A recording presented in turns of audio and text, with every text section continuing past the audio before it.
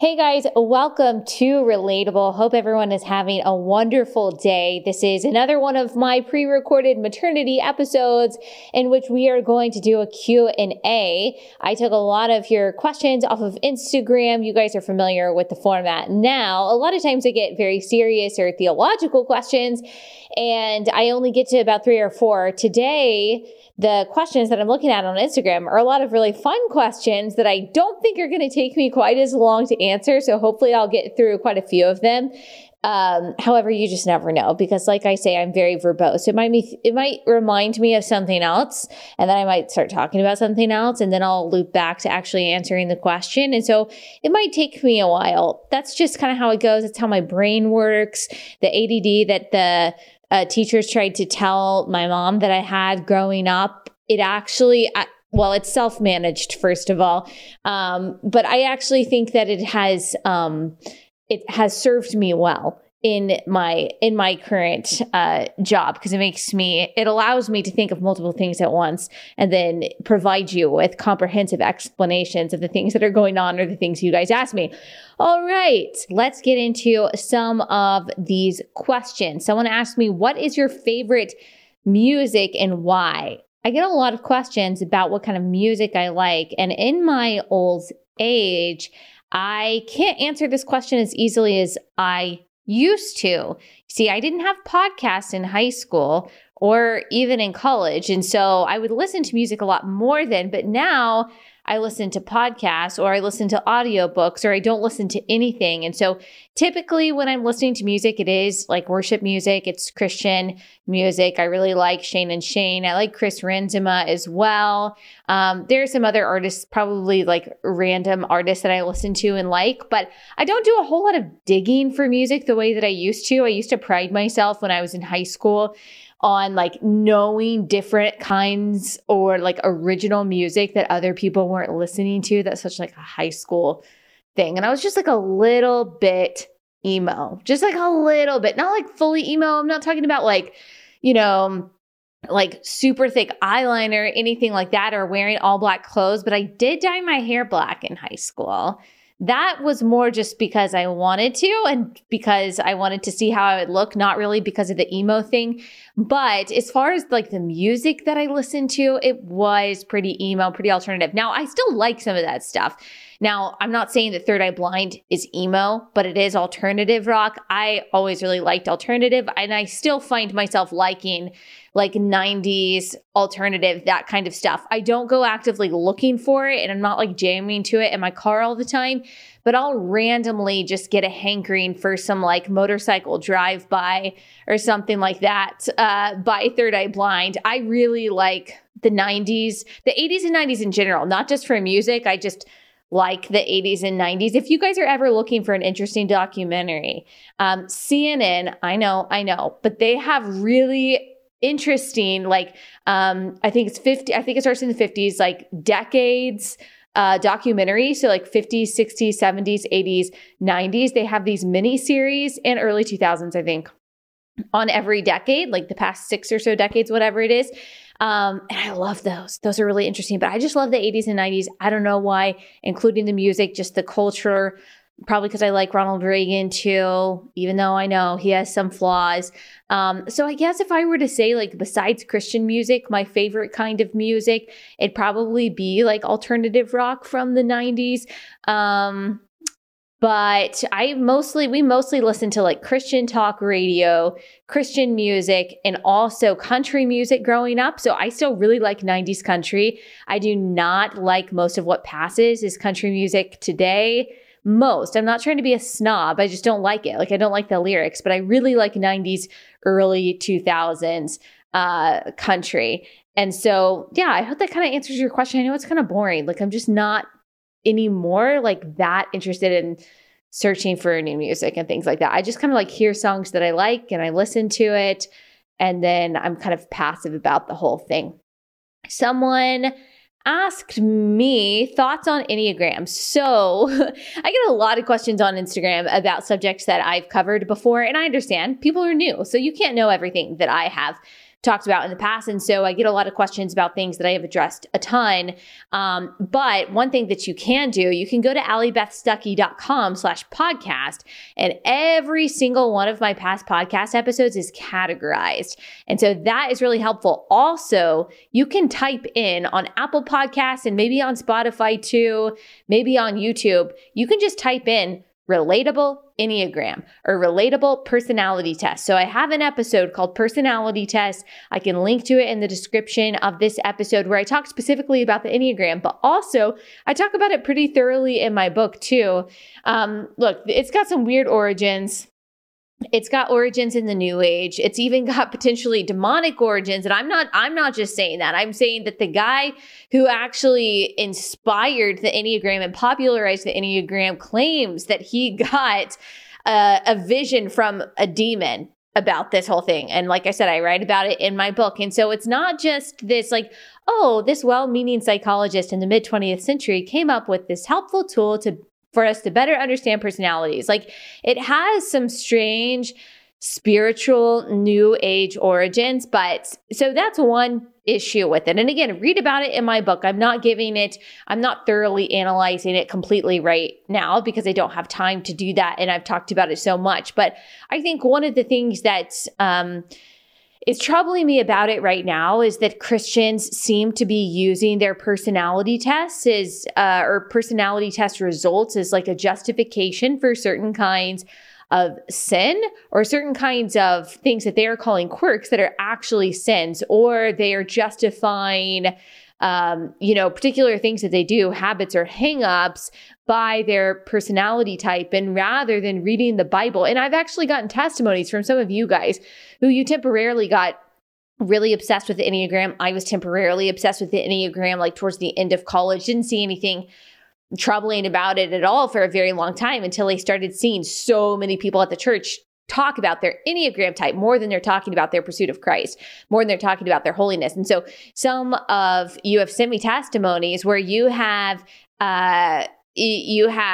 found yourself reading the Bible and thinking about, how does this apply to my particular personality type, or like my Enneagram number? Or how do I read this as a 7 or as a 2 or as a 3-wing 4 or whatever you are? Or like, how do I see like this bad part of my Enneagram number coming out when I think about like my sanctification, or when I think about my life in Christ, or when I'm looking at this particular scripture passage?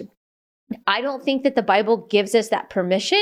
The Bible certainly doesn't give us that direction. I'm not saying that there aren't different kinds of personality types and that we don't do better to understand what they are, because I do think understanding people does help us in bettering our relationships. It helps us be better friends. But ultimately, what we're called to do is not to be the best version of ourselves or the best version of our personality types. We're all called, no matter what our personality type is to be like Christ. And so serving other people is not a personality type. So just because you're not a 2, for example, doesn't mean that you're not called to serve people just as selflessly as someone who is an Enneagram 2 is. Just because you're not a 1 or you're not an 8 doesn't mean that you aren't called to be bold for the gospel in the way that someone who is a 1 or an 8 might be. Just because you are not a 9 doesn't mean that you are not called to be a peacemaker, just because you don't think it comes as naturally to your personality type. And so that's what troubles me, is that the commands that we are given by Christ, the commands that we are given in the Bible, are not tailored to particular personality types. Like, we are all called to be peacemakers. We are all called to be people who share and show the gospel. We are all called to be like Christ. We are all called to holiness. And yes, God does give us certain strengths and we have certain weaknesses. Absolutely. And like I said, it's okay to understand those things, but they're not excuses, and we can't see them as unovercomable, just insurmountable, I guess is the accurate and better word, insurmountable obstacles to parts of the Christian life. Like, we are all called to emulate the same fruit of the Spirit. And I do think that we all have different spiritual gifts. Like Ephesians talks about that. The New Testament talks a lot about different spiritual gifts that God gives some of us and not all of us. And those are particular to who we are as individuals. But that's not talking about our particular Enneagram type. So I just think that the obsession with the Enneagram in the church is a lot more unproductive and counterproductive than it actually is helpful. Again, when I get messages from people saying that they are interpreting scripture or reading scripture, they find themselves through the lens of the Enneagram rather than just as Christians filled with the Holy Spirit, that's when you know, like, we've got a problem. Like, we've kind of got an idol. And there's a lot of self-obsession and what I call trendy narcissism surrounding personality types too. Because there is this message in secular circles that says that your goal in life is to find yourself. Your goal in life is to understand yourself. Your goal in life is not to help other people. It's actually to help yourself, not to serve other people, but to serve yourself, not to love other people, but to love yourself and prioritize yourself. And so, as I talk about so much in my book, what my book is about is this myth that once you go deeper inside yourself and you fully understand yourself and you're able to love yourself and manifest all of your inner strength and your internal goddess and all of that, you'll finally be happy and free and whole and fulfilled. Part of that is people use personality tests as kind of like a tool to self-discovery. And that's not what the Bible calls us to. Like, the Bible doesn't call us to that kind of self-obsession. We are not on a journey deeper inside of ourselves as Christians. We are on a journey to Christ. We are called to deny ourselves, to put off the old self and put on the new self created after the likeness, not of our the best version of our personality type, but created after the likeness of Christ. And so you might be thinking those two things aren't mutually exclusive. I'm telling you that when we obsess about all of our different personality traits and our quirks, and we are obsessed with self-fulfillment and self-discovery, it will absolutely inhibit our self-denial and our putting off the old self and pursuing Christ and holiness. It does become an idol. Not everyone who uses the Enneagram is idolizing themselves or their personality, or not everyone who uses personality tests is doing that either. Like I said, there may be times and there may be usefulness to some of these things as long as they are used as tools and not the goal. Again, a thorough answer. I told you guys, it's so hard for me to stay abbreviated, but you guys ask good questions and it makes me think about things. So before you hit me with your anger, because a lot of people are very defensive of the Enneagram, you're welcome to send me those messages, but please go back and listen to my previous episode on personality tests. And then I also did a new age episode with Doreen Virtue that you can go listen to. And then also read my book about it. I have a whole segment on personality tests and specifically the Enneagram if you want to know more specifically what I think about it and why I have some trouble with it. Someone asked my favorite meal right now. My favorite meal right now. That's very difficult. As I'm recording this, I am like 8.5 weeks pregnant. Yes. Yeah, I think that's how far along I am. It's hard to remember for some reason. And so I've had cravings. I've had Japanese food cravings. Miso soup for some reason. I'm really liking these mixed salad bags that you can get from Target. You can also get them from Whole Foods.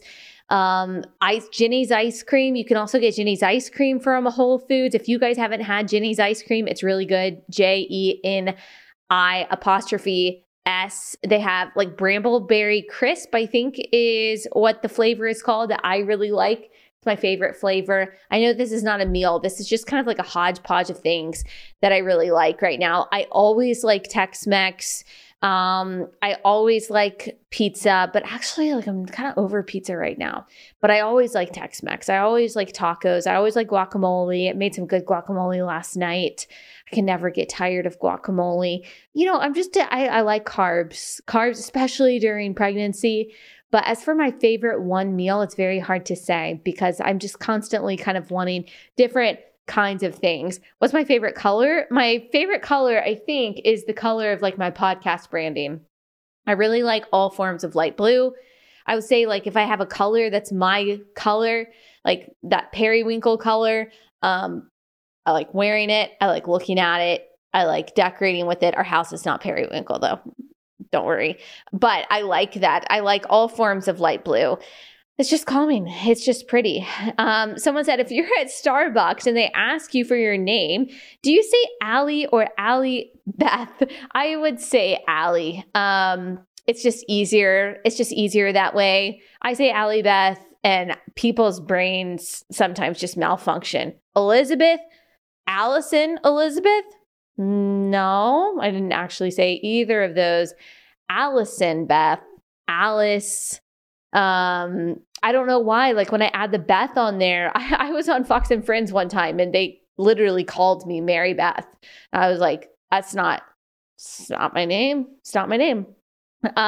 So people get confused when I say Allie Beth, unless I'm like in the South, where they understand, like I've got a lot of friends with double names. And so it's very normal to have a double name in the South. If I go somewhere up north or if I'm talking to someone that is not from the South, they're very confused. Like, why would someone have two names? So typically I just say my name is Allie when I'm talking to anyone that I don't really know. Honestly, I hardly ever tell people that my name is Allie Beth, just because, again, it just gets too confusing for people. But that is my full name. Like Allie Beth is my first name, and I don't really have the middle name. It's kind of weird. Like Beth is my middle name, but it's also part of my first name. Like my parents have always called me Allie Beth. My teachers growing up, I'm pretty sure, called me Allie Beth. I think my parents' friends probably call me Allie Beth. There's just different people that say Allie Beth and some people who say Allie. And when the Allie people call me Allie Beth, or when the Allie Beth people call me Allie, it sounds weird. You got to stick to one. If you're someone who says Allie, you got to stick to Allie. If you're someone who says Allie Beth, you got to stick to Allie Beth. But I would say, yeah, for the most part, I introduce myself as Allie just because it's a lot easier. But it's actually still difficult because people don't know how to spell the name Allie, which is not their fault because there are a lot of different spellings, and it doesn't bother me. It doesn't bother me when people spell my name wrong. Some people get super uptight about that, but it doesn't affect my life. And why would I waste my energy on getting mad about something like that?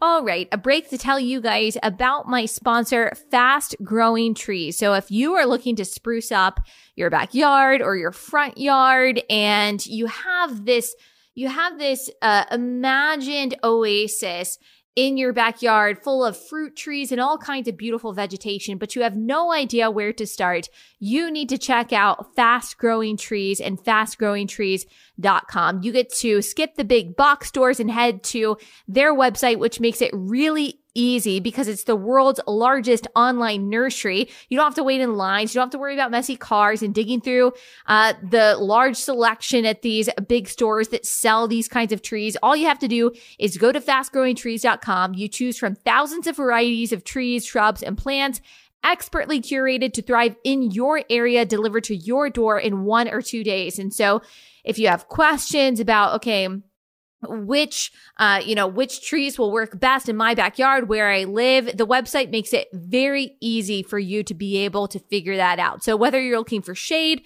or privacy or fruit trees or just added color for your yard, every plant is shipped with a well-developed root system ready to explode with new growth. So go to fastgrowingtrees.com.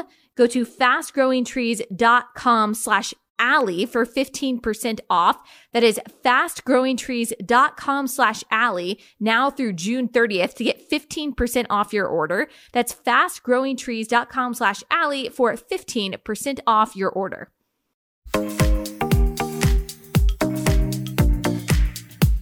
Let's see. Next question. How do I remain optimistic with all the constant bad news? And this is a question that I get asked a lot.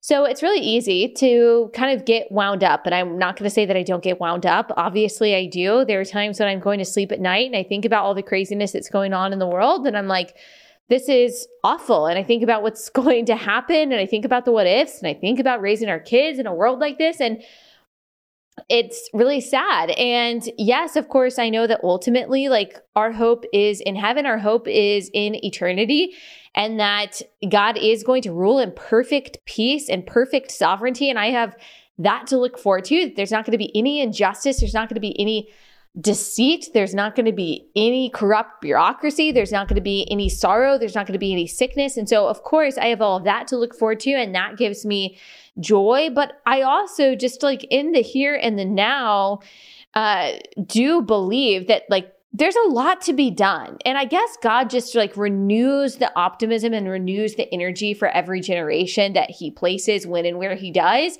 because we can't all just start out being completely dejected and discouraged. Maybe I have too much optimism because of my age and I'll grow cynical in several decades, but I just refuse to give up on the country. I refuse to give up on where we are. I think that we are facing unprecedented challenges worldwide to freedom and to human rights. And I think that we're seeing a lot of moral degeneracy. We're seeing a lot of corruption. We're seeing a lot of trampling of civil liberties. And of course, all of that scares me when you look at the threats, both foreign and domestic. And of course, that worries me. And it's just constantly another story every day of something terrible happening. And then add on top of that, the spin that comes from people on the internet, from activists, from so-called journalists. That is probably the most frustrating part. It's probably not the bad things that happen. I mean, yes, the bad things that happen are, of course, sad and terrible. I think one of the most frustrating parts, though, is how we are just unable to see things as they are, that we are constantly trying to superimpose our preconceived narratives onto reality. That is just beyond comprehension to me, that we do not share a desire to see things as they are and a desire for the truth. That is very, it's just frustrating. And that is, I think, ultimately what prevents the left and the right from coming together. And you guys know I'm not a moderate, and I don't think that you have to be a moderate to care about truth. You guys know that I am a conservative, and yet I get really frustrated when each side cannot simply want to argue things on their merit. They can't actually have any kind of intelligible conversation or debate about different ideas and different policies and different issues and different things that happen, because we are so wedded to what we want to be true. We are so wedded to our foregone conclusions that we're living in different realms of reality. I think that really weakens us as a country, and that does scare me. However, I just haven't lost hope. I have not lost hope for the country. I haven't lost hope that things are going to get better, that things are going to swing back in the other direction. As far as morality goes, as far as narratives go, I just haven't lost hope for that. I still believe that people have power. I believe that voices have power. I believe that knowledge is power. I believe that truth has power. And obviously, like I said, I believe that God is totally sovereign. He can do whatever the heck that he wants. And I believe prayer. The Bible says a prayer of a righteous person has great power. You are made righteous by Christ. If you are a Christian, your prayers have great power. So it would be, I think, ungodly for me to give up hope. And so I guess that's what keeps my optimism. And plus, like, just remembering that there are things that matter more. Like, I just love my family so much. I love the things that I do outside of this job, even though I am thinking about the news and politics a lot. And it seems like everyone else is too. And so I can't really escape it. But also, I love when I go somewhere and I'm talking to someone and they're completely oblivious of what's going on Twitter.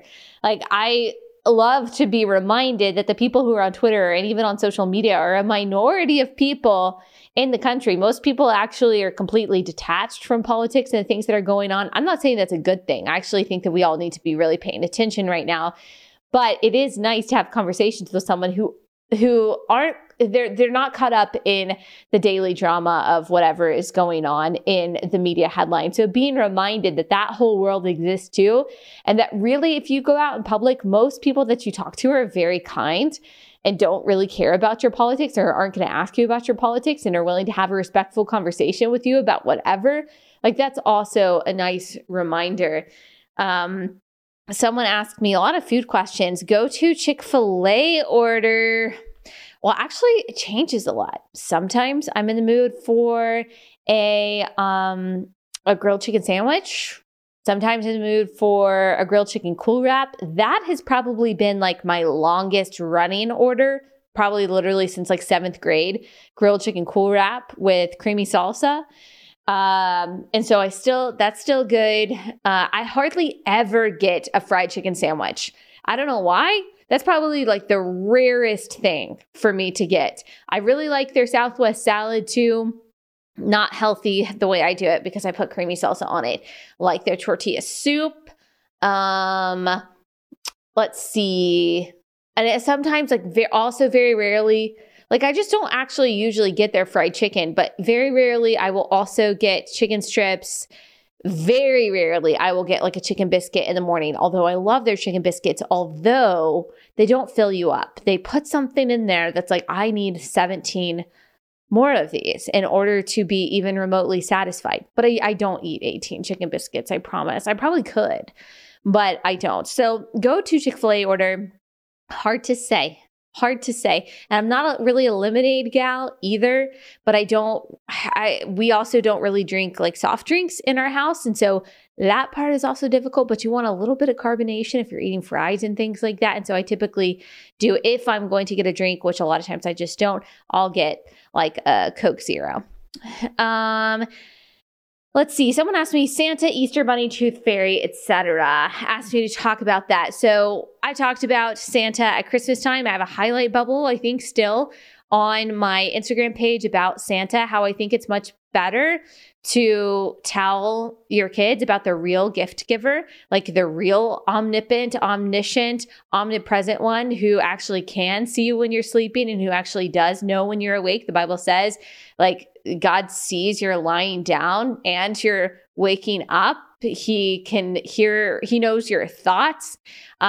He can search you out, and he actually is present everywhere. And he actually does know everything that we think, say, and do. And so to replace who God actually is with some cheap version of God, Santa Claus, I just think, why would we theologically confuse our kids that way? And I understand the reasoning. It's fun. It is magic. I was raised believing in Santa. Although I will say, I found out pretty early that Santa wasn't real because I figured out the tooth fairy. It's what happens when you have older siblings. And I knew, and so I figured out deductive reasoning that must mean that Santa's not real. And I was like 5 or 6. And I was upset. I remember being upset with my parents about it and thinking that they lied to me. Not every kid is going to feel that way. Some kids are going to be totally fine with the idea that their parents kind of perpetuated this fantasy just in order to be fun and in order to, like, what parents call magic and things like that. So I understand. I'm not judging you if you make a decision that is right for your family. But when I actually think about it and I peel back the layers, I mean, Santa really is like this very legalistic version of God, that he puts you on a naughty or nice list and apparently allocates your gifts based on the things that you have done throughout the year. And God, the truly good and all-powerful gift giver, he doesn't do that. Like he gives you gifts according to his grace and his goodness, not according to the things that he sees and the tallies that he makes based on the things that you did or didn't do.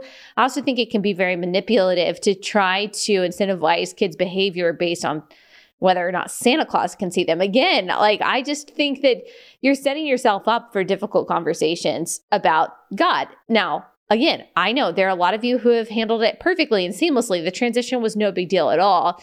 And I'm not pretending to be like some super experienced mom who has like 10 grown kids who can tell you everything that worked. I'm just saying, when I think about it from a theological perspective, do I think if my question is always, how do I make my kids love God more? Like, how do I show them who God is, how good he is, how big he is, how real he is, and who they are according to him? Does Santa Claus, Easter, Tooth Fairy help or hurt that? Now, maybe you think it's neutral. I think in particular when it comes to Santa, it can be, not always, but it can actually be counterproductive. It can actually be very confusing spiritually for them. Easter Bunny, I grew up believing in that too. We got Easter baskets. As I've kind of thought about it more as being a mom myself, I'm like, well, hang on, why do we even do Easter baskets? Like, why do we make something like the resurrection of Christ about getting presents? And I guess you could ask the same thing about Christmas too, although I do think that there's a little bit of more of an alignment there with the Christmas story than the Easter story. Again, I'm not saying that if you do Easter baskets for your kids, that's like, terrible or anything like that. Honestly, I mean, our child was too young last year to even know what was going on. I'm just saying that this is something that I've thought about. It's like, why do we do Easter baskets? I'd be curious to hear from some of you guys why you chose to do that with your family and kind of how you balance, the fun so-called secular parts of Easter, like Easter egg hunts, which is all super fun, decorating Easter eggs, all super fun, Easter egg baskets, things like that. Not against that. I'm curious to know, as like a Christian parent, how do you kind of do that? And then also say, okay, but this is what Easter is about. It's not about bunnies. It's not just about spring. It's not about chickens. It's not about Easter egg hunts. These things are all well and good, but like, here is the power of Easter. Here's why we celebrate Resurrection Sunday. Do you find that hard to balance between those two things? Are you a parent who just decided to nix all of the, what some people would call pagan parts of Easter? Or have you found a balance? I would love to hear from you guys actually on that, because I'm curious, because it hasn't really been something that we've had to think about, but I have been thinking about, again, that question of like, if my goal is to point my kids toward Christ, what is going to best do that? And I don't want to be a fuddy-duddy either, because I really like fun and I really like, the joy of Easter egg hunts and all that kind of stuff. I think it's great, but my goal is kids who love the Lord and know that the Lord loves them. How do I do that in the best way and most productive way possible when it comes to Easter? I'd love to hear from more experienced moms when it comes to that kind of thing. Tooth Fairy, Tooth Fairy doesn't bother me as much, because you're not talking about like trying to superimpose like a secular character on what's supposed to be a religious holiday. That I don't remember getting too upset when I learned that the Tooth Fairy wasn't real. It was Santa that was the really difficult one. Tooth Fairy, I mean, it just depends, I guess, if you want to give your kids money every time their tooth falls out, and your explanation when you accidentally sleep through the night and you don't put that money under their pillow. Or when they wake up, what do you do about that? I don't know. I don't remember that. But I do remember a few times when I think the Tooth Fairy forgot. But again, I also figured it out really early. So I guess my parents didn't really have to do that for very long. I know people also who give their kids like $20 for a tooth. That I can tell you we will not be doing. That sets too high of a standard. Are you kidding me? Like $0.25 is great. What are they going to spend it on? But anyway, y'all do you.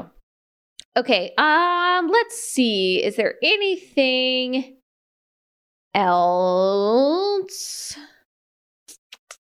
Favorite, okay, I'll end on this one. Favorite Bluebell ice cream flavor. Ooh, someone asked me this the other day. Cookies and cream, probably like my all-time favorite. Again, one of those, like the chicken Cool Wrap from Chick-fil-A, one of those that has been in my life for a very long time. One of the constants in my life. A couple years ago, when you remember when people were licking the tops of ice cream because they're ghouls who I guess weren't raised correctly, and they were putting it back in the freezer and they were being caught, and thankfully they went to jail because of that, because that's disgusting. that was happening to Bluebell. And that was really troubling for me because I really love Bluebell. Like I said, big part of my life. So I would say that is cookie two-step one of them? I think it is. But cookies and cream, definitely. But honestly, just like Bluebell vanilla is good. There's no better vanilla ice cream than Bluebell vanilla ice cream. But cookies and cream, to me, it's the way to go. Chocolate chip cookie dough, it's good. It'd be better, I think, if there were Oreos in there too. Yeah, you can't go wrong. You cannot go wrong with Bluebell. We've talked about ice cream twice on this podcast today. So if you can't tell, I really like it. Okay. I think that's all I got for today. I don't think we even really talked politics, but those are fun questions. Thank you guys so much for sending them. I will see you guys back here soon.